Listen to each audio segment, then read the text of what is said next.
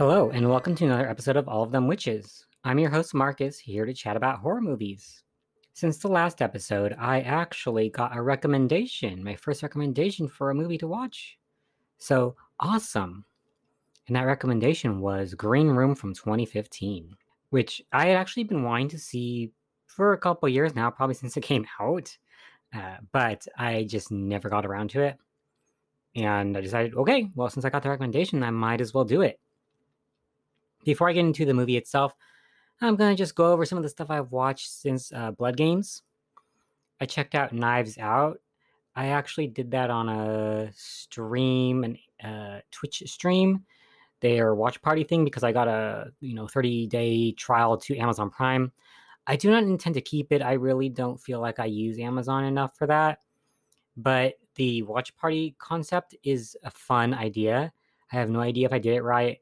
I have no idea if anyone would ever watch what I watch, because usually I'm watching things that are not super popular. Knives Out would probably be the most popular thing I would ever watch. But anyway, if I do get Amazon Prime at some point in the future, it will probably be because of the watch party function more than anything else.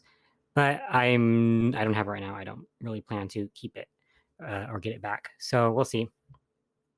I also watched half watched Slumber Party Massacre 2, which I've seen before. I don't remember it being as damn funny as it was. Watching it now, seeing a girl get attacked by a frozen chicken from the fridge, great. Um, After that, I watched Victor Crowley, which was on Joe Bob Briggs' show on Shudder. It was all right. I honestly don't remember very much about it at all, so maybe that means it's not all right. I don't know, but I don't remember anything about it really. So, oops. I also randomly watched a TV movie, Making of a Male Model, because I saw this picture which had like Joan Collins surrounded by a bunch of muscular, shirtless men. And I was like, okay, I'm intrigued. And so I watched it. It wasn't that interesting. Sort of just a toned down TV version, nice thing instead of like Midnight Cowboy or something. Just a friendlier, obviously TV friendly one. It was fine. The guys were good looking. Not some of them are not super hot, amazing like you might think for a male model, but anyway, it is what it was. I thought the movie was fine. And I saw that on YouTube because that's the only place I could find it, aside from a random place that sells homemade DVDs, which I may at some point order from. Like I've come to their website many times before trying to catch a weird TV movie, but I didn't feel like buying it before knowing if it was any good. And I watched Hello, Mary Lou Prom Night 2 with a friend. That was good. I haven't seen that movie in a while, but then like out of nowhere, not just one, I think, but two podcasts were talking about it. And I was like, what is going on? Like what? And I guess from what I remember, I think both of the podcasts are LGBTQ podcasts, and they were talking about like the extreme queerness of the film. And whenever I watched that the first time, I don't think I necessarily felt that at like 19 or whatever. So watching again, I definitely kind of got where they were coming from a lot more. I really love Mary Lou. She is great. I wish she's in it more. If you've never seen Prom Night 2, you should watch it. Technically, Prom Night 1 and Prom Night 2 have nothing to do with each other. They just have to do with schools and proms. So you could easily watch 2 without ever watching 1. Hopefully you have watched 1 because it's got Jamie Lee Curtis in it and a really good soundtrack. Like I love the Prom Night soundtrack. One little aside here, the soundtrack is finally available to purchase like on DVD when for years has not been available since like a Japanese pressing years ago. So definitely get that if you love Prom Night. But anyway, after that I watched The Atomic Cafe, which is kind of a documentary on like nuclear war and how America deals with that, the damage that they cause to other people, and how kind of silly and worthless the whole idea of hiding or dropping and covering or making a bunker are upon reflection. So pretty interesting, dark, of course, thing to watch, but whatever. I also watched a doc on Shudder, or at least part of it because it's like over 4 hours long, which was called In Search of Darkness. And they say like it's about an exploration of horror and its, impact. I don't really feel like it's that at all. Really, it's just an excuse for people to talk about a bunch of 80s horror movies and lovingly, which is totally fine by me. I, have no problem with that, even if they're not like really digging deeper into the meaning of different types of horror and whatnot. I don't care. It's fun. 80s horror movies are fun. So it's pretty great. And I want to make a list because I couldn't find a list of every movie that was talked about in it online, which is kind of weird to me. So I might end up making my own list just because I want to make sure I've seen everything. There's a couple I haven't. Like what's that David Bowie horror movie? Oh, I can't remember. It's vampires. But anyway, there are a lot of movies I still need to watch, and I may watch some that were recommended or talked about in that film. So anyway, let us get back to Green Room, which in the simplest terms is a movie about a punk band being assailed by, neo-Nazis in a bar. So, very simple concept. And it could be either very wacky and funny, or it could be very dark and grim. And this movie definitely goes into dark, grim territory. So, let's have a trailer and then talk about it.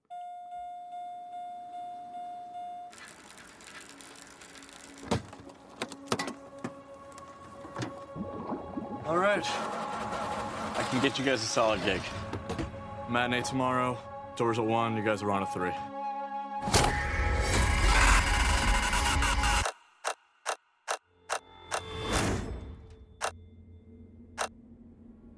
Gentlemen. You're trapped. Things have gone south. It won't end well.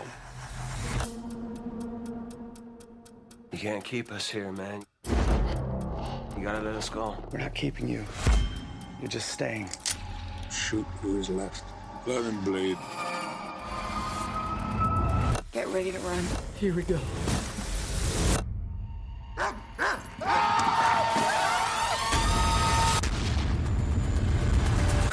Careful now.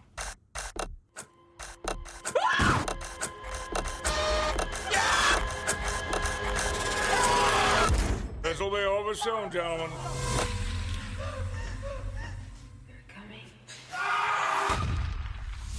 All right, so at the beginning, we're introduced to our punk band, this group of folks who are, they are a total indie band in the sense that they don't really have money. They are stealing gas to fill up their van. They're just trying to get wherever they can. They're going to meet this punk fellow and do an interview with him and have a show. Unfortunately, he reveals once they've got there after driving like 90 miles out of their way for this gig that, oops, it's not happening after all. Why you couldn't tell them ahead of time, like call them, it's modern day, I don't know.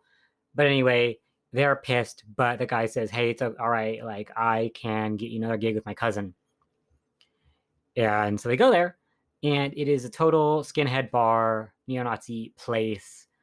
But the band is like, money is money, right? And they're going to get some good cash from it. So they might as well just perform and have a little bit of fun with it. Because the first song they play for the skinhead, bar area is Nazi Punk's Fuck Off. And that is upsetting them quite clearly. Some folks leave, but others stay. And once they get into the rest of their songs, it seems the crowd is just having a ball. They are loving the music. So, fine. After the show, because they were not the headliners actually, our group is going to leave. And, someone forgot their phone. So, like, okay, I'll go get it.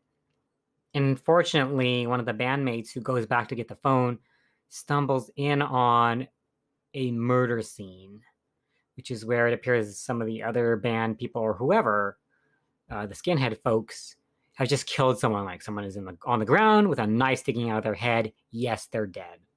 So, of course, the bandmate freaks out, but it doesn't matter because, this is not something you're supposed to see. Basically, everything gets really hectic, and the people who work for this bar force all of the punk band folks to stay in the room with the dead body and with the other people, including, obviously, the murderer. So it's really tense scene. Everyone's flipping out. One of the band members is able to make a call to 911 and say there was a stabbing at least before they get cut off. So one of the Nazi folks picks it up and continues to say, yeah, there was a stabbing. Okay. Of course, the skinheads being so, I don't know, imaginative, have some people actually get stabbed, specifically so when the police or ambulance or whoever arrives, they will have a stabbing to show for it, instead of them like searching and finding the actual dead person. So, wow, that was the first time like, okay, this is going to be really interesting. It's not going to be easy for our punk band to get out. But mostly the other folks that were in the room get to be taken out, except for sort of one of the, like a guard, skinhead, and a woman who was in there who seemed really upset about the death of the woman on the ground who's dead. So they're in there, and then of course the whole band is in this room. This small sort of room, like not a waiting room, but just where people are hanging out before they go on stage type of room. And we can tell like the skinheads are trying to come up with some sort of plan to fix the problem, i.e. to get rid of these folks, the punk band, by killing them effectively. Obviously, they're not just going to let them go, because why would they? So we're waiting for this guy called Darcy to arrive. He finally shows up. He owns the whole place. And he's got a real way of smooth talking to try to talk through the door to tell the punk band to just, hey guys, come out. We'll be fine. We'll get the police. Of course, the punk band is like, no shit, we're not doing that. We are going to stay in this room until the police actually come. And, this kind of goes for a while. They do, get to stop the guard. They get to make him listen to them because they get a hold of his gun. And I think the bullets as well. I don't remember. But, so they're kind of seeming in control in that room. And Darcy on the outside is trying to act like everything's going to be all right, even though we, the viewer, know that he's setting up all kinds of plans and schemes to kill them. Darcy changes things up once he's finally like, okay, well, I could just tell the police when they get here that you guys came into town and killed the woman and are now in my room with a hostage, and, it'd be fully within my rights to shoot you guys or do something. So, flipping the tables, and then it would become like a he said, she said thing. So they decide, fine, okay, we'll give you the gun, even though the police are not here, even though you won't give us a cell phone to do anything, fine, we'll give you the gun. Unfortunately, this is a bad move, because as soon as the one guy goes to get the gun through the door, his arm gets slashed the hell up. At first I just saw giant slash marks on sort of the arm. And it was like, that sucks real bad. And he was crying, and I'm like, I don't know. I guess, yes, it's going to hurt really bad, but would you necessarily be crying, or would you be screaming, or what would be happening? But then I saw his wrist was cut so intensely that his hand is sort of flopping around, almost like it would almost fall off. And I was like, oh shit. That is serious. That is not a little scratch. That is not even a deep scratch. That is you basically need to go to the hospital right away, or your hand is just going to be gone type of thing. So that was super nasty. And I was like, okay. This is going to be a little bit gorier than I thought it was going to be. It's going to be a little more serious than I thought it was going to be. I mean, it was already serious, but in that way that people are going to die kind of way. So in this mess, the team realizes there's they cut through the ground, the floor, and there's a basement underneath, so they can go down there, but there's no way out. Even though they're trying to find some damn way out, there's no way out. Clearly, things are not going well for them. They finally try to exit the room, and there's nobody out there, so they're okay, well, maybe we can escape. But no, of course, people have already been planning for this. There are Nazis around at every window for waiting for people to come out. And they also have dogs, attack dogs. The attack dogs, of course, have no qualms about killing people, biting them, slashing up their neck, etc. That's what happens when some of our folks get attacked by dogs. It's gnarly, especially because one of the people who is severely attacked by a dog isn't dead. I'm like, oh dear, that's not good for them. But after all this, someone gets killed and they try to get out the window, and then the dog person who's basically dead. There are only 3 folks left, including the one girl who was there to begin with, who was like part of the skinhead group or whatever. And they return to the room, and it's like, okay, what can we still do here? They're trying to come up with something.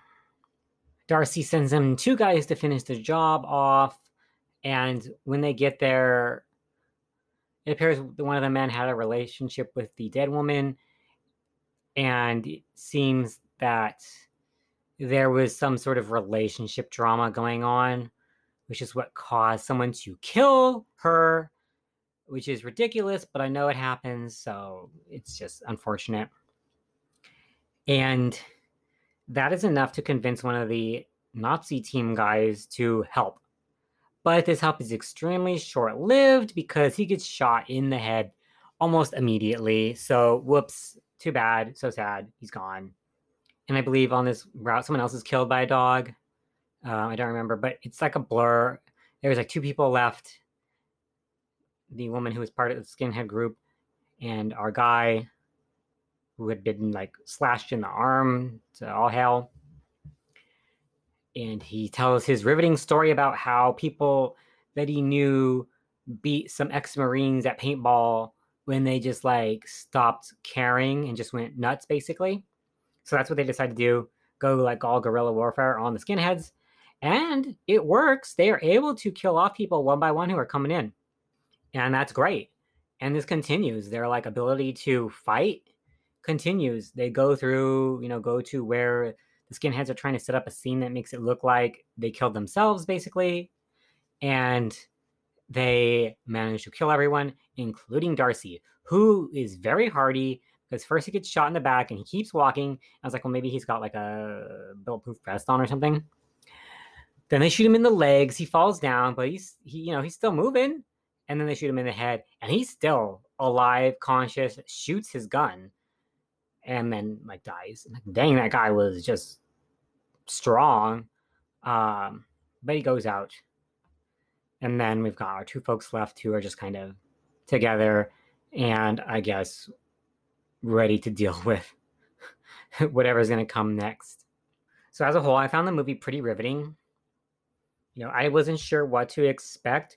Honestly, when I am interested in seeing a movie, it's usually because people say like, oh, it's pretty good or whatever. And sometimes I know a little bit about them beforehand.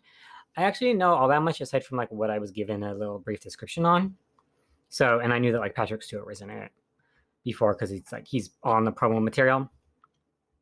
But other than that, I didn't actually know that much. I didn't know what the hell a green room meant, if anything. And I didn't know what the cover was depicting of like someone like slashing down a machete and what that was about fully. But I was very much glued to my seat for this movie. It's very serious and grim, obviously. It's not, Surf Till Zombies Must Die or something. So, again, that's one way to take films when you have like a Nazi element. Either that serious or over-the-top camp. So I guess I appreciate that they took it serious instead of camp, because I've seen so much Nazi camp. And it's not my favorite thing, especially, in the world that we live in. To be fair, people now probably are more aware of sort of an alt-right or skinhead or white focused stuff in the world right now. I would say there's always been an element of that.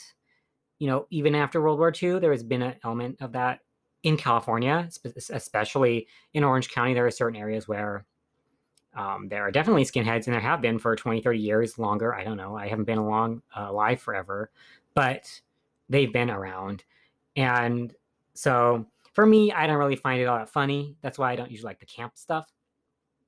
But as far as this movie, I thought I was pleasantly surprised by it. I didn't expect to like the punk band, but I did kind of like them, unfortunately, and that made it sad because they all die so like quickly for the most part, except for Mr. like Hand, who's fallen off guy. It is what it is, but I like that band. I like their songs that they were playing. Apparently, some of the folks in the band actually all played the instruments for the movie, even if it wasn't like the exact play session that was recorded that you're hearing in the movie. Some of the folks already played instruments, and the other ones like learned how to play drums and stuff. So that's pretty cool. I appreciate that when they're actually doing something rather than faking it. So that was cool. I did quite like sort of the climax where we've just got a 2-person team taking out all of these people. It was very stressful because you're like, oh, is one of them going to die? Is it going to be, like a final girl or final boy situation going to happen here where there's only one of them left in the end? But they both made it, which was good. I prefer that to an ending where the skinheads win. But I mean, it's not like they took out every single skinhead. They only took out the ones that were there still. Obviously, there was a whole group of them. So, who can say? I thought it was an interesting concept for a movie as well, like where it's just this band trying to make money who gets caught up in this really screwed up situation. I like that story concept a lot. The only problem I had, and this is not the movie's fault, but when I looked it up online or somewhere on some database, it said that this movie was horror, thriller. The genres were horror, thriller, and music. And I was like, music? Because I didn't know about the punk band element. Music? Is it a musical? Of course it was not. I want more horror musicals in my life. By the way, there are not enough. Give me more of them, please and thank you. But anyway, that was a negative for me. I was just thinking I wasn't sure if I was going to get a musical. I'm pretty sure I wasn't going to, but I had a slight hope because of those stupid tags. Either way, in regards to Green Room, I would recommend it if you're okay with a dark film and seeing gore, obviously. Like I've mentioned, there's some pretty gory elements in there. And you're not like too upset right now to watch a movie with punk band versus Nazis. I don't know. But I thought it was pretty good. It reminded me slightly about like Assault on Precinct 13 or whatever from John Carpenter. Just any type of movie where you've got folks that are stuck in one small like place and fighting to survive or get out. I like that, So maybe that's why it worked with me. Anyway, that was what I watched. And I don't know yet what I'll be watching next. I'm kind of in the mood to watch other like A24 published movies because there's actually a lot of them I've never seen. Again, because I haven't watched a lot of modern horror movies as much as I should have probably. So maybe I'll have like an A24 marathon. I don't know. Doesn't mean I'll review them all or talk about them on the podcast, but that may be what I'm doing next. Or maybe I'll try to finish that Shudder documentary. I don't know. There's so many movies. There's so many films. I have no idea what I'm going to do. But thank you for listening to this episode of All of Them Witches. If you would like to recommend a movie to me, you can do so by messaging me like on Twitter or something. On Twitter, you can reach me at MarcusBoi, spelled MarcusBoi. And yeah, that's an I at the end. And that is it. Thank you once again for listening. And we'll be back in 2 weeks.